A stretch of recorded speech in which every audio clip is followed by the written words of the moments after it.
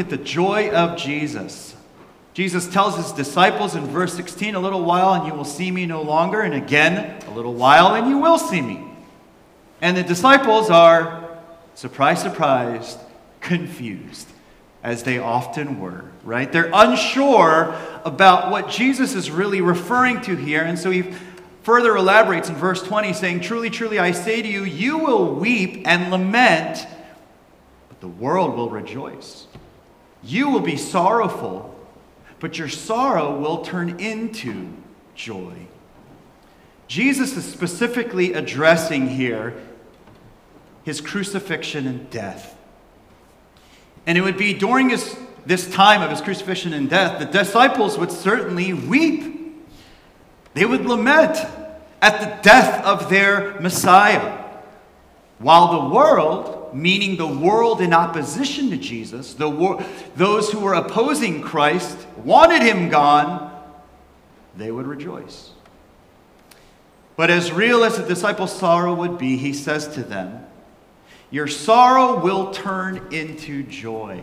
And he uses the analogy of when a woman gives birth to a child. Verse 21, when a woman is giving birth, she has sorrow because her hour has come. Right? I witnessed my wife give birth 4 times. It's painful. It's scary. I mean, just as someone, an outside observer, I remember when Aiden was, when she went into labor with our first, I was scared. And I remember flying down Spruce Street. She's like, whoa, slow down. We got to make it to the hospital, right? But it can be a scary thing, and it's certainly a painful thing. But you got to remember, Jesus is using this analogy at a time before there were hospitals, before there were epidurals, before there were the doctors and the sanitary conditions we have today. And so even more so, can you imagine what a painful and dreadful process it was in that time? But Jesus continues, "But when she's delivered the baby, she no longer remembers the anguish for joy that a human being has been born into the world. So also you have sorrow now, but I will see you again, and your hearts will rejoice, and no one will take your joy from you."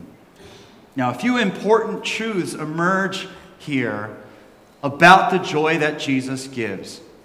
So first we see the joy of Jesus is not bound by circumstances. The joy of Jesus is not bound by circumstances. There is sorrow, very real sorrow, when they lose Jesus, right? When he dies and he's buried, they're deeply sorrowful, but then there's rejoicing when they see him again after the resurrection. And then he assures them from that point on, no one will take your joy from you. Now this is significant, because after the resurrection, circumstantially, it's not like things would just get better and better after the resurrection. The fact was, circumstantially, things would in fact get worse and worse. They would begin to be persecuted. They would encounter a lot of trouble, eventually imprisonment and death. But even still, Jesus says, yeah, all that's coming. But you know what? No one will take your joy from you. Because the joy of Jesus is not bound by circumstances. You see, for most people in this world, their joy is tied to their circumstances, to something circumstantial. So when I have the status I want, when I'm achieving the success that I want, when my relationships are going great, when I have health, when I have wealth, I have joy. The problem is, circumstances change. And if your joy is tied to things in this world, and everything in this world can eventually be lost, when you lose them, you lose your joy. But the joy of Jesus is not circumstantial. It's a joy that springs forth from knowing and being known by Jesus.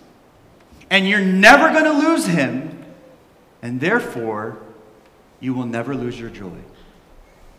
Now, this does not mean that our joy fully and completely displaces sorrow in your life. Let me say that again. This does not mean that our joy in Jesus fully and completely displaces sorrow in your life, as if we never experienced sadness or grief or really dark seasons in our lives, that it's somehow wrong if a Christian goes through that. It's somehow, there's something wrong with you if you're a believer and you're going through those things. No. Here's what it does mean. Our sorrow, because we still experience sorrow, but our sorrow will never fully and completely displace your joy. Your sorrow will never fully and completely displace your joy. It will always be there, deep within, even if it's mixed with tears. The mother who just delivered her baby is still exhausted. She's still in pain. Her body is still bruised. She still needs healing. It's not like she has the baby and springs up and just starts dancing, right? Doing the gritty in the operating room, celebrate. I mean, she's in pain. Her body is wrecked in a lot of ways, but there's joy. There's joy in the midst of the pain. There's real joy. Listen to what the Apostle Paul says in 2 Corinthians 4, 8, and 9. We are afflicted in every way, but not crushed. Perplexed, but not driven to despair. Persecuted, but not forsaken. Struck down, but not destroyed. And then in 7 verse 4, in all our affliction, Paul writes, I am overflowing with joy. Not, now that the affliction's gone, I'm overflowing with joy. He says, in the affliction, in the midst of affliction, there is still joy that Paul experiences. You see, the world's joy, because it's tied to something in the world that can be lost or that can change, it leads to an either-or experience when it comes to joy and sorrow. You either have joy because you have what you want, or you have sorrow because you don't have what you want and what you're living for and what you set your heart upon. It's an either-or experience. But in contrast, the joy of Jesus, Christian joy, can be experienced in the midst of sorrow. It's not either-or. It can be both. Because the ultimate source of your joy is not based on circumstances, something that can be lost. It is a joy derived from Jesus, who you will never lose, no matter what. Second, the joy of Jesus, and this is the one that's hard to accept, but the joy of Jesus is often produced out of pain. The joy of Jesus is often produced out of pain. Jesus said, you will be sorrowful, but your sorrow will turn into joy. And that phrase, turn into, is very significant. It's very rich and loaded with meaning. You see, Jesus' pain and death doesn't simply precede the joy.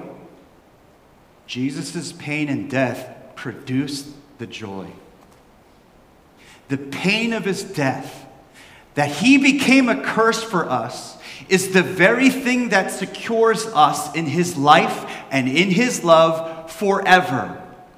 In other words, simply put, our joy came out of his pain. Without the pain, there would be no joy. For the mother in labor, the pain of her labor is bringing forth, producing the joy of a baby. Without the pain, there would be no joy of new life. For those who are in Christ, this becomes a pattern for our lives. The sorrows we face in life don't merely end at the resurrection. The joy of heaven isn't some consolation prize that's totally disconnected from everything that you went through in this life. That would be like, our generation has invented all kinds of things, right? Crazy birth announcements, the gender reveal parties, and this. We come up with all these crazy ideas. And again, this is a worthwhile one, but you've ever heard of a push gift? It's kind of a modern trend now. It's like when women are having a baby, the family or the husband gets a push gift, which is like, let me get you this wonderful gift, a diamond ring or something, to just tell you I'm thankful that you went through this and pushed our baby out. You've never heard of this, a push gift? I thought it was pretty common. Anyway, it's a thing now. It's popular now. Imagine giving a mother a push gift, but not the baby. It's like, here's this wonderful gift I gave you. Yeah, thanks, but where's my baby? That was the point of all this. The baby's my joy here. Thanks for the gift and all, but the point of this and going through all this was for my baby. Likewise, earthly sorrows are turned into, transformed into.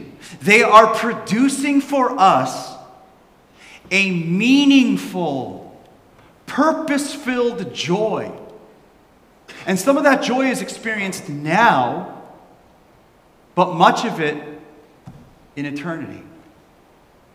Charles Spurgeon said it like this: your sorrow itself shall be turned into joy, not the sorrow to be taken away and joy to be put in its place, but the very sorrow which now grieves you shall be turned into joy.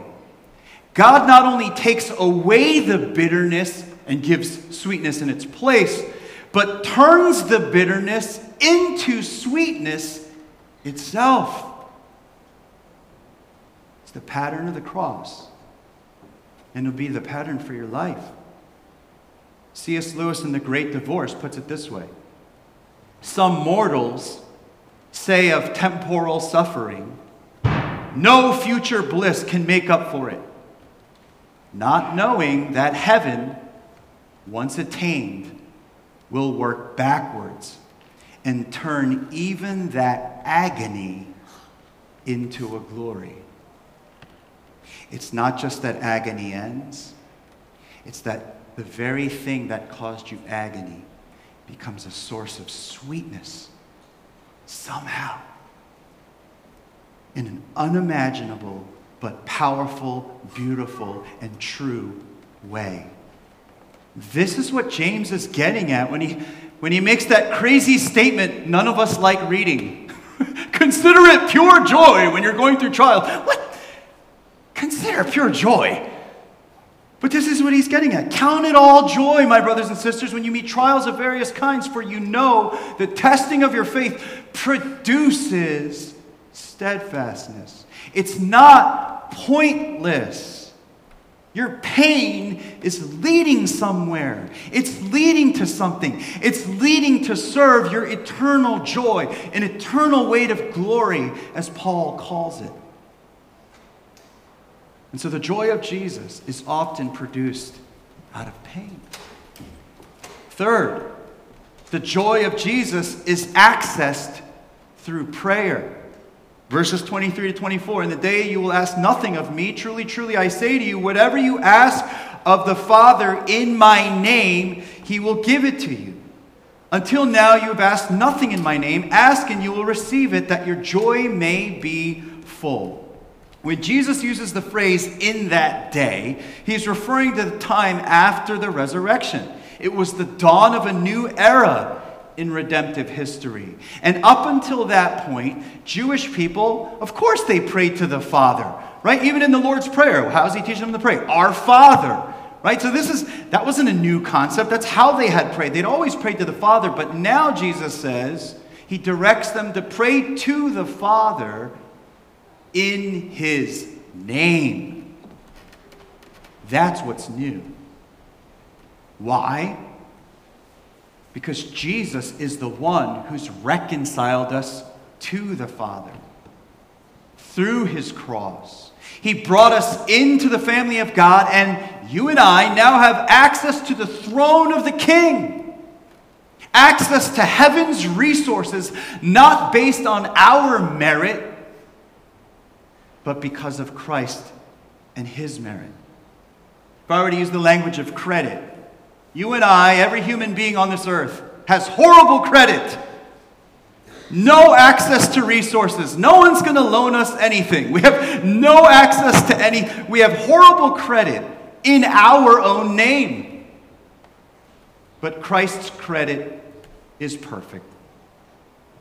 And he has unlimited credit line that you and I can draw from in his name.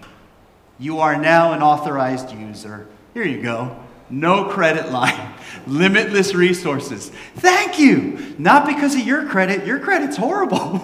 But on the credit of Jesus.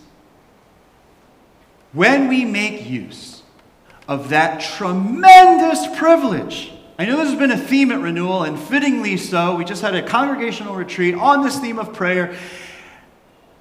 I feel like God is enabling me to grow in appreciation, especially these days, of what a tremendous privilege prayer is. And when you make use of that privilege, there's a joy you experience in it. It's exactly what he says in verse 24. Ask and you will receive, that your joy may be full. Jesus already spoke of this in chapter 15. We studied that. When he called the disciples to what? Abide in me. And we saw how prayer was part of the matrix of abiding. Along with abiding in the Word, obeying the Word, and prayer. That's the matrix of how you abide. And that results in joy. Part of that joy is the joy of answered prayer. There is a unique, special joy that comes along with that. I'm sure some of us, we have our testimonies of when you've experienced that. You know, in different ways from the pulpit over the past couple months, you've been hearing Renewal is in a time of transition. We keep sharing that, you know, from when this church, you know, went from one church in one location. What is our anniversary is 07. And ever since that time, the Lord has been moving us outward with a heart for mission to keep multiplying. Right? And so what began as one church in one location, we planted Renewal Mainline, our sister church. Right before pandemic, we go to Renewal Center City and Renewal West Philly. This Easter, folks from the Center City campus are planning a church out in South Jersey in the Cherry Hill area. These are all wonderful things to celebrate. We're amazed to see the way in which God has blessed this vision. But with that comes a lot of change. A lot of good and necessary cultural change has happened in the church. A lot of change is coming in terms of personnel, staffing, leadership. These are all things we need to think through. And I share all this to say, I hit a point a few months back of just my mind swimming. And I was honestly brought to my knees because what I felt was this. All these years of ministry experience, everything I've learned, all these years, and as long as I've been at this church, God, I don't have answers. This is complicated. This is really hard. And you promised, if any of you lacks wisdom, that we should pray and that you would give generously without finding fault. So that's exactly what I did. I was like, God, I don't have answers. I need wisdom. And within a week, I get 2 separate phone calls. Right? One, this brother calls and says, hey, so I'm an executive coach. I coach people in ministry. And I really, I want to share something with you because what happened was I have donors who are backing me. And they basically said, we want you to think of a leader in the city, a minority leader in the city, who you could coach, who you have a relationship with. And he says, I want to coach you, fully funded for a year. Yes! Thank you, Lord. Within that same time frame, an old friend of mine who I've mentioned I'm getting another degree, he is the admissions director of Covenant Seminary, our denomination seminary. I had thought about doing a degree at some point in my life, but I was like, I'm so busy and so much going on in church, which I've been saying for the past 13 years. And this friend calls and says, listen, this cohort has already closed, actually. Like, the group is set for this next calendar year, but I was praying and I felt the Lord stirring me to call you. Because as I looked at this cohort and as you have shared some of what you've shared, I think this is the right fit for you. And I said, hun, we have 2 days to decide. She's a slow decision maker. But it was one of those moments where she's like, this is of God. In that very first class, all the readings we did are all about exactly what we've been through and are going through as a church.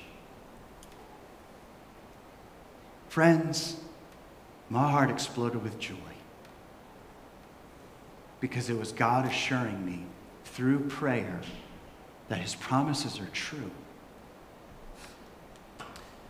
But more than just the specific joy of answered prayers, more broadly, it's the joy of knowing you have that kind of access. One of my favorite Tim Keller quotes or images that he's put in my head, he says this: the only person who dares wake up a king at 3 a.m. for a glass of water is a child of the king. Who dares wake me? Well, if it's his child, come on in, kid. Maybe a little annoyed, but you're my child. Come on in. And he says, we have that kind of access. This is what Jesus is expressing in verses 26 to 27. I do not say to you that I will ask the Father on your behalf. Jesus is saying, you don't have to act like that shy sibling that goes to the other sibling who mom and dad seem to favor. To say, yo, you ask them, right? They'll say yes to you, Jesus. Jesus is saying, you don't need to do that. He says, verse 27, for the Father himself loves you because you have loved me and have believed that I came from God. For those who have trusted Christ, the Father now loves you with the same love he has for Jesus. You have the same access. And he wants you to make use of it. This truth of the kind of access that we have through prayer is part of what brings us such joy and brings us comfort when your prayers are not answered in the way that you wish they were answered. Because you can be sure that my heavenly Father adores me.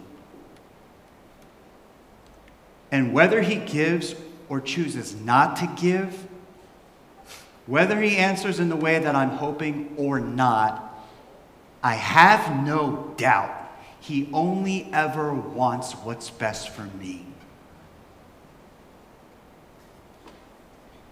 Finally, let's look at the peace of Jesus. Verse 29 and 30, the disciples express, since Jesus is speaking less figuratively and more plainly, they think they truly get it, right? They're claiming to have a degree of understanding and faith that they don't actually have. So Jesus responds in verse 31, do you now believe? Okay, you guys are saying you get it now?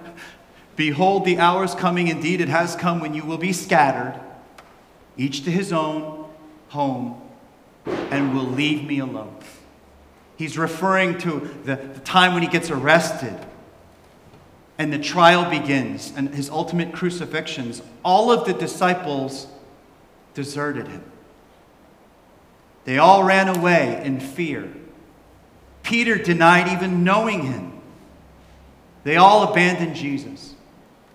And then in verses 32 to 33, he says, yet I'm not alone, for the Father is with me.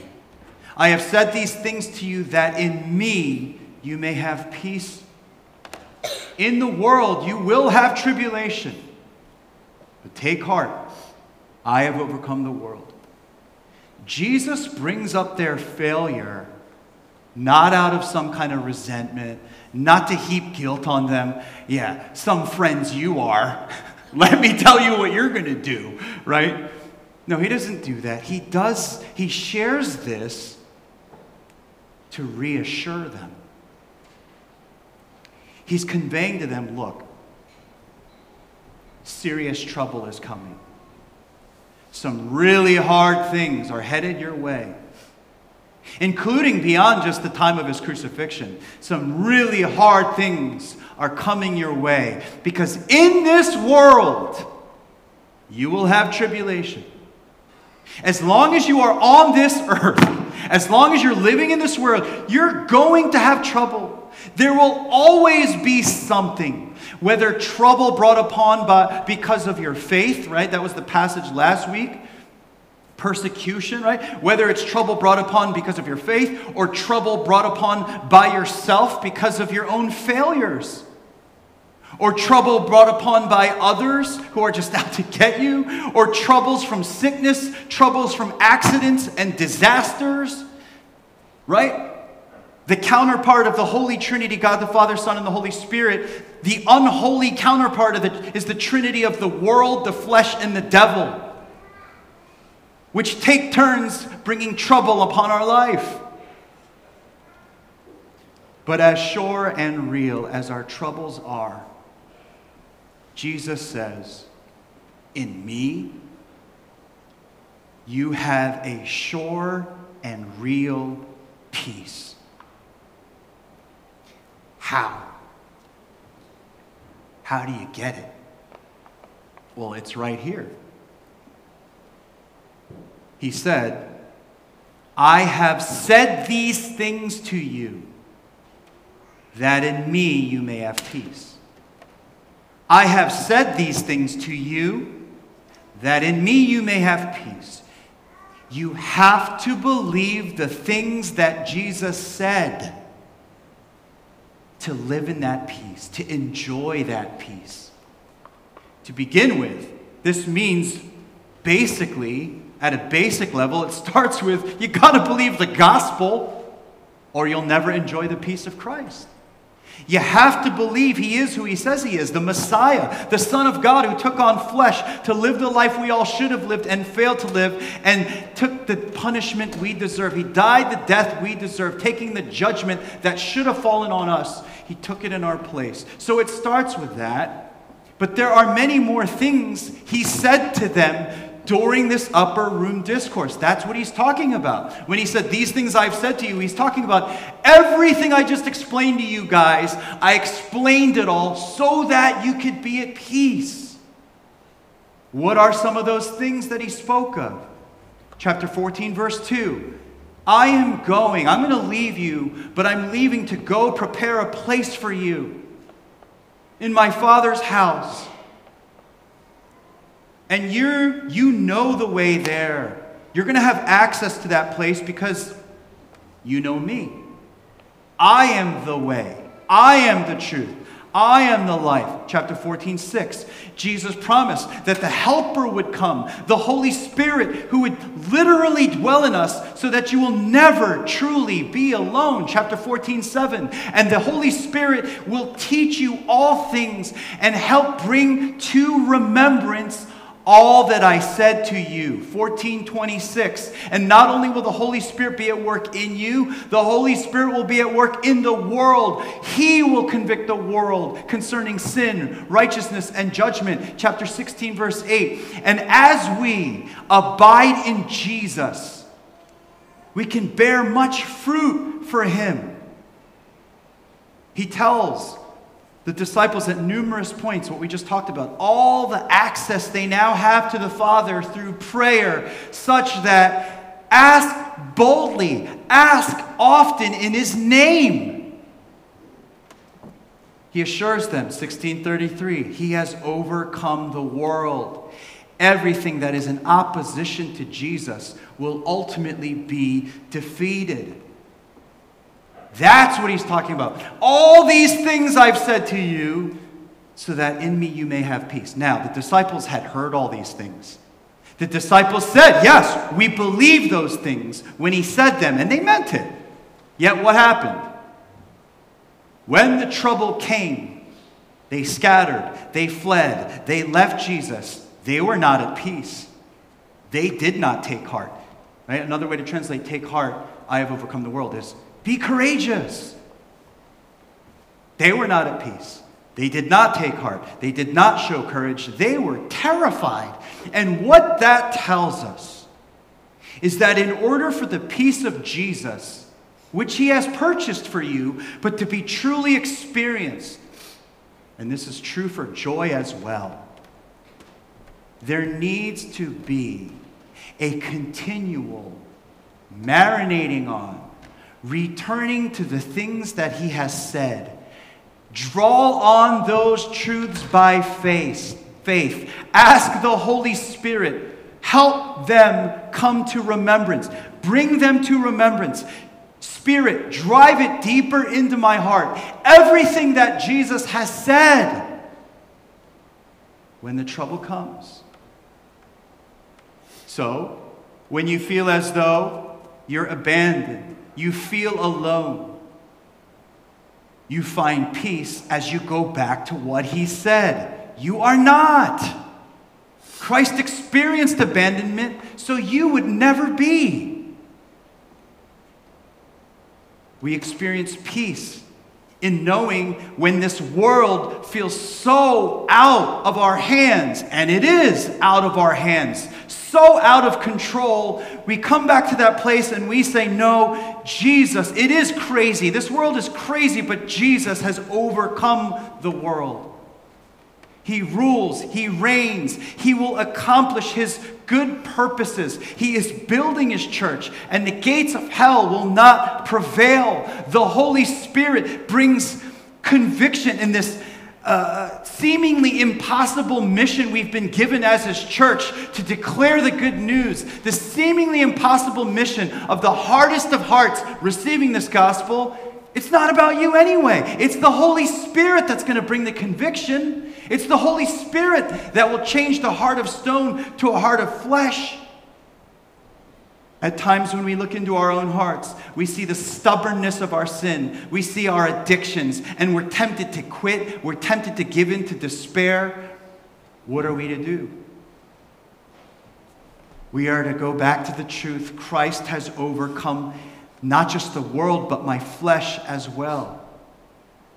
And I find joy and courage in that to keep on fighting the good fight.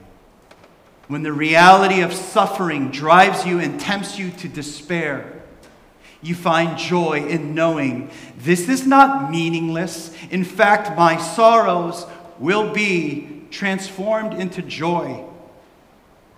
And even what the enemy meant for evil, Christ is able to turn it for my good.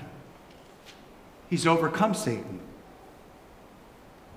When our homes in this world are tough places to be, whether it's because of the brokenness of relationships in your home, or whether it's because of the brokenness of the place that you're living in, we find deep joy and comfort knowing this is not my ultimate home. Christ has prepared a place for me. I always have a home with him. Take the things that Jesus has said.